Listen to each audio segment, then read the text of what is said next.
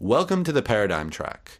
This is the place to make sure that you remember how to conjugate the verbs that we've covered in today's lesson. Today we are going to go over the verbs haber, To have, venir, to come, and decir.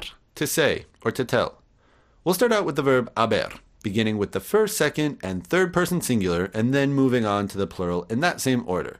And then we'll do the same for each of the other verbs. Sounds like a plan. Listo? Vamos. Let's go.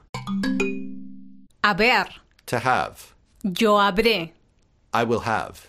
Tú habrás. You will have. Él habrá. He will have. Nosotros habremos. We will have.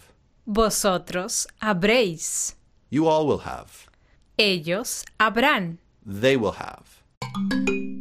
Venir. To come. Yo vendré. I will come. Tú vendrás. You will come. Él vendrá. He will come. Nosotros vendremos. We will come.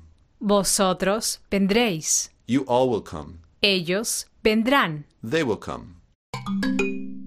Decir. To say. Yo diré. I will say. Tú dirás. You will say. Él dirá. He will say.